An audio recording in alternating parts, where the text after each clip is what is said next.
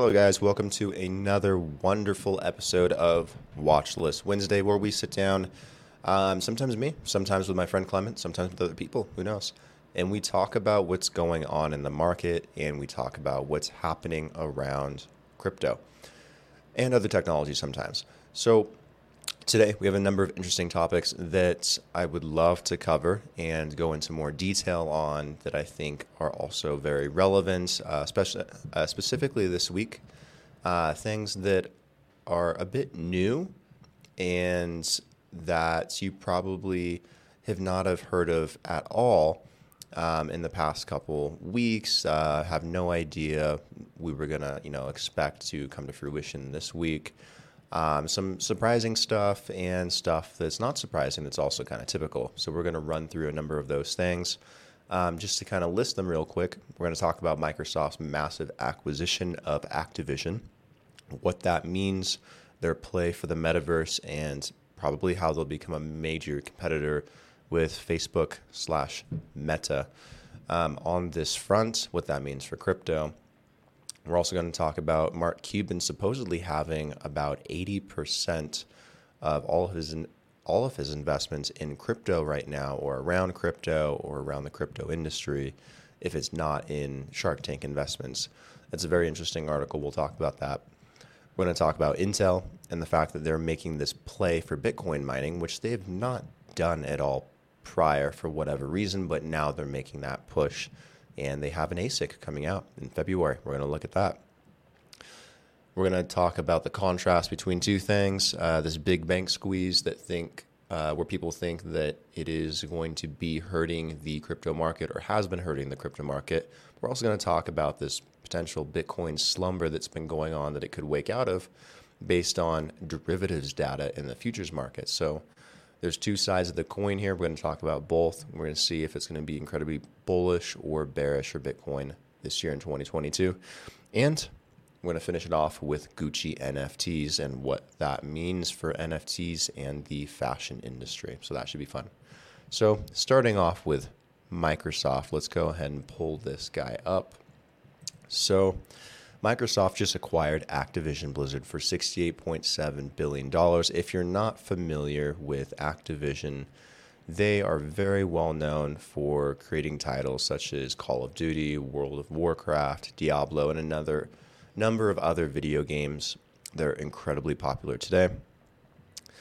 The deal with Activision was $68.7 billion, far in excess of the $26 billion Microsoft paid to acquire LinkedIn in 2016. It is Microsoft's biggest push into gaming, and the company says it will be the third largest gaming company by revenue, behind Tencent and Sony once the deal closes. Microsoft plans to add many of Activision's games to Xbox Game Pass once the deal closes. With the acquisition of Activision, Microsoft will soon push franchises like Warcraft, Diablo, Overwatch, Call of Duty, and Candy Crush upon close.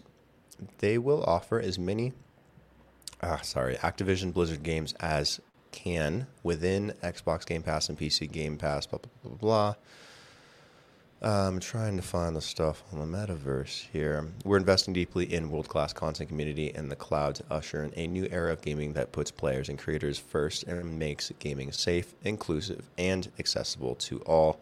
But honestly, the reality behind why they're doing this is because they need to get into the gaming space, they need to get into the metaverse space, and they need to have some kind of olive branch into the crypto industry and to NFTs and everything that this stuff is all about. They're a very big and powerful company. They have a lot of money. They've been on the sidelines for a while, and this is kind of their opportunity to become a big player in the space, with Facebook already kind of being there, with Amazon having Twitch and being involved in gaming from that side and being so close to crypto as well. They need to be able to compete, and this is how they're going to do it. So this is a very, very big acquisition that, maybe you don't think is a big deal, but in the end, it makes them a big player in this game. So keep an eye out for Microsoft to be doing a lot more when it comes to gaming and metaverse activities. It should be very interesting. I totally forgot to highlight it. I have to run through these and click on them myself in order to change it. Moving on to Mark Cuban. So we all know Mark Cuban has a number of investments. He's a very famous billionaire investor, specifically known for what he's doing in Shark Tank with the Dallas Mavericks, yada, yada, yada, and also lately crypto, where Mark Cuban says that 80% of his investments that aren't on Shark Tank are actually crypto related. Hearing directly from him himself, the investments I'm making now are not in traditional businesses, Cuban said in a recent episode of The Problem with Jon Stewart. That's an interesting, is that a show, The Problem with Jon Stewart? Oh, a podcast. In fact, 80% of the investments that I make that are not on Shark Tank are in or around crypto. One type of organization in particular has captured Cuban's attention: decentralized autonomous organizations, DAOs. I think people are going to invest a lot more into DAOs in the future. They offer a lot of solutions through crypto and through blockchain where you can completely decentralize any typical organization. It could be a company, it could be some kind of working group, it could be a government body, it could be a charity, it could be a normal business or LLC like in the US. There's a lot of applications for that. And I think you'll definitely see it within government solve a lot of issues. And I think there's a lot of good projects based around DAOs right now. And it makes sense, I guess, for him to invest in it this early and to put money towards that endeavor. In theory, a DAO is a blockchain-based collective that isn't governed by one person or entity. Like I said, any changes to the DAO's rules or governance must be voted on by its members to gain these voting rights, as well as other powers within the organization. Investors typically hold the DAO's governance tokens. All these businesses are being formulated now that take this new approach, Cuban, an investor on ABC Shark Tank and owner of the Dallas Mavericks, said. He added that there will be game-changing businesses that come from these types of organizations. I totally agree. I think it's a route a lot of investors will go and put their money. I think it's going to solve a lot of key issues. So don't be surprised if you see people other than Mark Cuban actually jump on and do something similar. Moving on from the investing world a little bit, I want to talk about Intel. I think what they're doing is very interesting. I don't really think it's a great idea for them. They've really kind of dropped the ball on getting in on Bitcoin mining early. They've missed it for years. Their Intel chip has pretty much gotten a wake-up call with the Apple M1. I think Intel's kind of hurting right now, and this is what they're looking to be their salvation, honestly. Kind of sad. I don't have a lot of high hopes for Intel in doing this, but nevertheless, this is news. Intel is going to unveil an ultra-low voltage Bitcoin mining ASIC in February. It will supposedly allow them to compete with companies such as Bitmain and MicroBT. I think it's, kind of bullshit, but who knows? Maybe they have a fantastic miner that's actually competitive that anyone could run, that's going to use a lot less electricity. I really doubt it at this point, and I've been in this space and I've done it. And the only company that's really nailed this down is Bitmain. And Bitmain has pretty much monopolized this industry, and they crank out new miners every 6 months or every year to replace old ones, and they really created a whole trend out of that. I don't think this is an industry Intel can keep up with. I think that they would just get run to the ground. Again, I think they need money. I think they need something to do, something to put their chips towards, and I don't know if this is going to pan out. The article says one of Intel's highlighted chip releases at the conference is entitled Bonanza Mine, an ultra-low voltage, energy-efficient Bitcoin mining ASIC. The session is scheduled for February 23rd, so later in February we should see more news about this. This brings the company into direct competition with the likes of Bitmain and MicroBT. I don't concur. I don't agree with that. In the market for Bitcoin mining ASICs or application-specific integrated circuits for the first time. I feel like this is just a really crappy article, to be honest. Nothing against CoinDesk, but I just don't think Intel's going to really be much of a big player in this. Crypto mining has in the past driven up demand and prices for graphics processing units, including Intel's, so much so that it attracted the ear of gamers. Unlike its competitor NVIDIA, Intel has said it doesn't plan to add Ether mining limits on its graphing cards. because they're going all in on crypto, because they need to make money, they're really opening up to this space. NVIDIA has a huge gaming market, huge PC market that they can sell to, and so it makes sense for them to lock their cards and try and limit mining and make it unprofitable. Plus, NVIDIA is far better at creating chips and creating graphics cards and being in this industry than Intel is, and Intel's a big company, which is kind of funny. But anyways, that is just, the woes of Intel.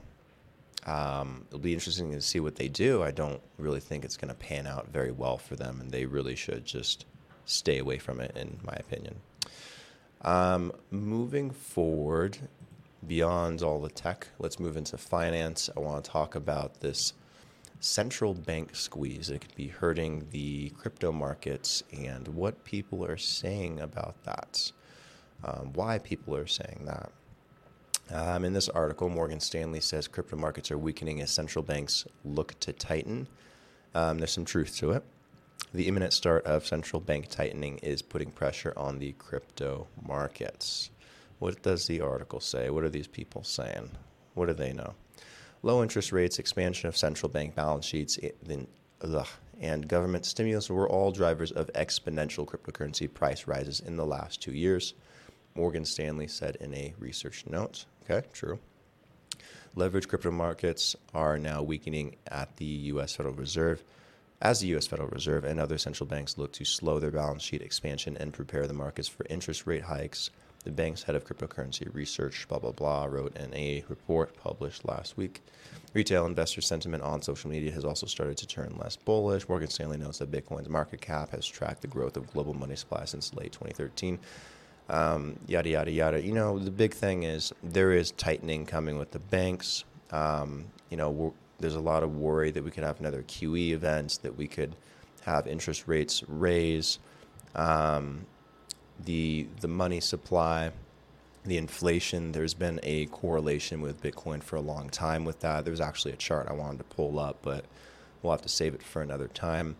I don't think this is going to necessarily hurt the markets or weaken the markets, but it will delay things for sure.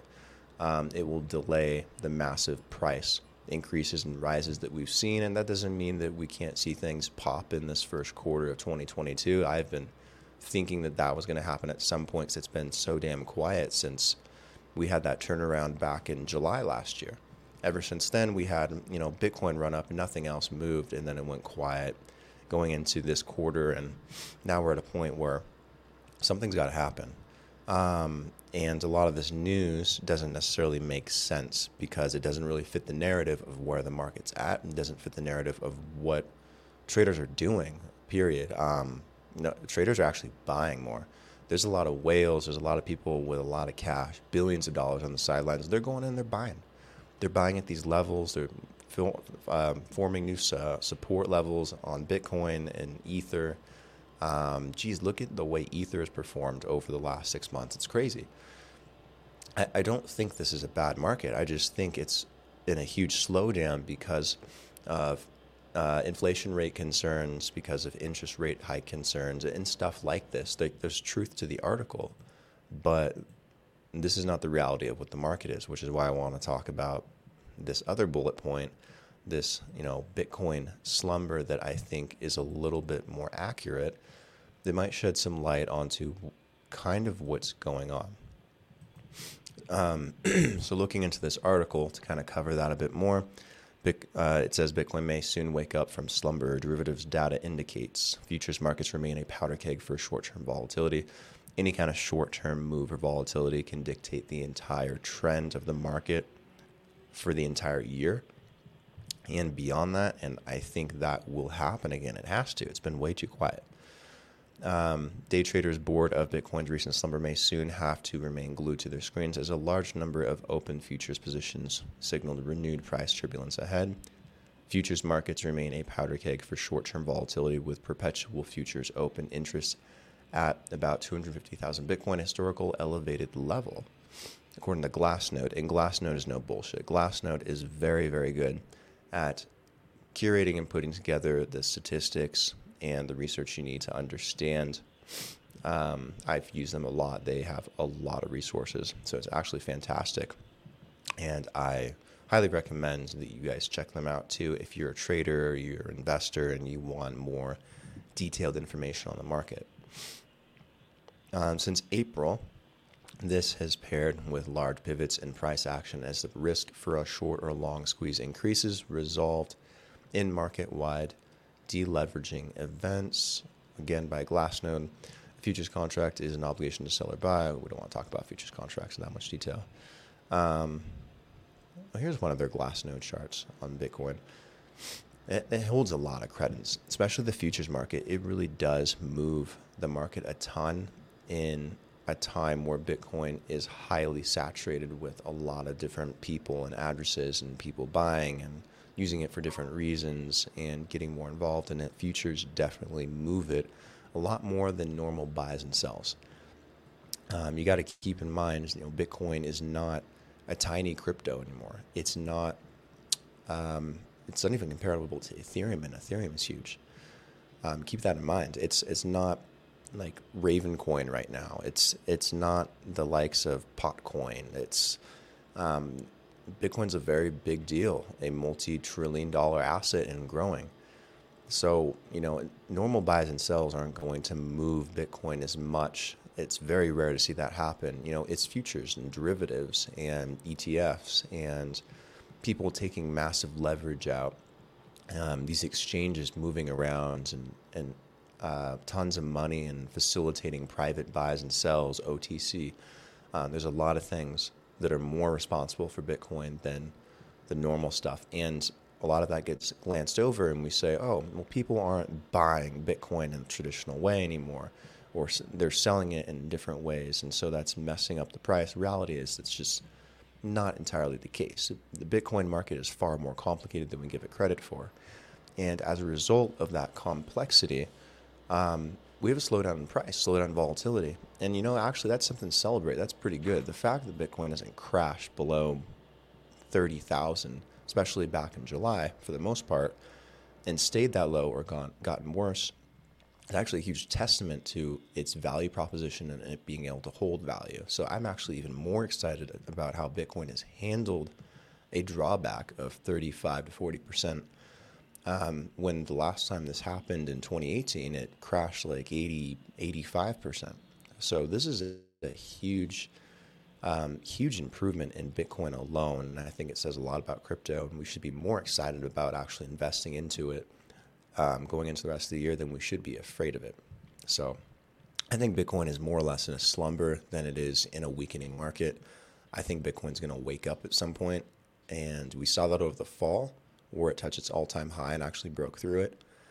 And there's been no point where it has done that and it has not gone to insanely higher prices and justified that. So don't be one of those people that completely misses out because of ignorance and thinking that this market's just dead for some reason. It's not. Markets fluctuate, markets go up, markets go down. This is a time to position, accordingly if you want to profit from it. The last thing I want to talk about outside of tech, outside of finance, is Gucci. I like Gucci a lot. I like fashion. I like clothing brands. I like seeing them collab with NFTs, to be honest.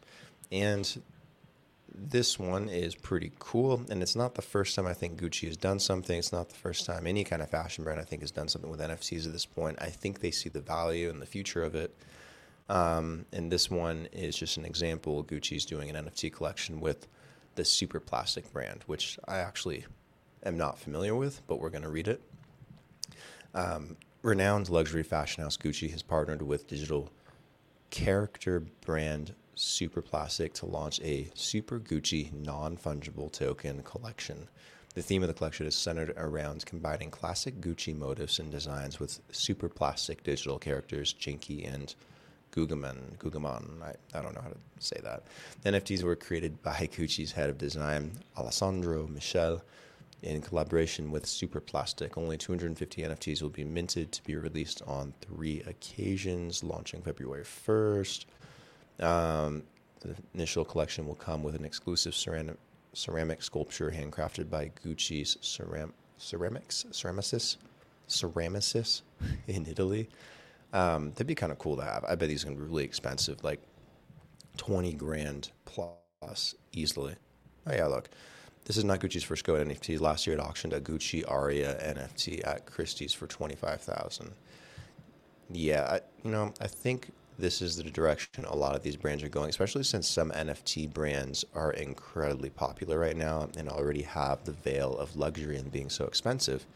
And they mentioned one here, like taking Bored Ape Yacht Club, for example, just completely burst onto the scene after CryptoPunks and has completely just shattered expectations with where NFTs could go and how they could become more of a, I don't know if I'd say luxury product, but maybe like some really high value collectible or tradable item, or something that people could invest in outside of arts. It's been really interesting and unique.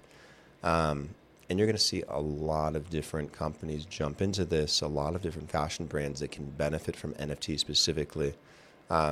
Talked about it a little bit on the last episode we did the other day with Monty Preston.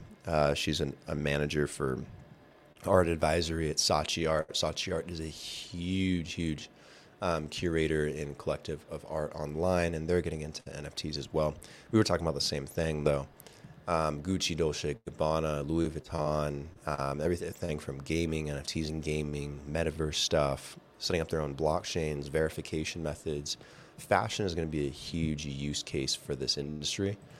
There's going to be absolutely no surprise there to see these big mega brands. And eventually you'll see the likes of the Walmarts and the Targets, jump into this space as well and do something. And I think Walmart's making a huge metaverse play as well, if I'm correct. I'll have to cover that maybe next time on the show. But fashion is going to be a huge use case. It makes a lot of sense. They're going to test out a lot of these solutions that blockchain's claiming to solve, everything from supply chain and verification, authenticity, secondary market sales and tokenization, different kinds of offerings, doing NFTs, doing collabs. But you'll first start seeing, the Louis Vuittons and Gucci's of the world doing collabs with CryptoPunks and Dapper Labs and Meebits and Bored Ape Yacht Club and Mutant Ape Yacht Club. That's probably what's going to happen first, and those will be insanely popular. And then you'll see real use cases roll in, but they're just playing on the trend, and don't think they don't have value. They have value. They're getting endorsed by massive luxury brands, and they're the most valuable brands in the world, some of them, especially Louis Vuitton. So if they're endorsing this stuff, and then that just adds credence to the whole NFT boom that you've seen. And I think that'll continue in 2022. So don't be surprised at all. Anyways, that is Watch List Wednesday. Again, just to recap, we covered the Microsoft massive acquisition of Activision and what that will mean. We talked about Mark Cuban's 80% in crypto and not necessarily everything else. He's really bought into the industry. We talked about the Intel's ASIC that they're going to bring out in February and whether or not they can compete or if it's just complete bullshit. We talk about the difference between the big bank squeeze and that hurting the crypto markets versus Bitcoin maybe just being quiet, maybe Bitcoin being asleep and about to wake up. And then finishing off with Gucci NFTs and fashion NFTs. Anyways, that was Watch This Wednesday. I hope you guys enjoyed, and we will see you for the next episodes later this week and next week on Watch This Wednesday. Ciao.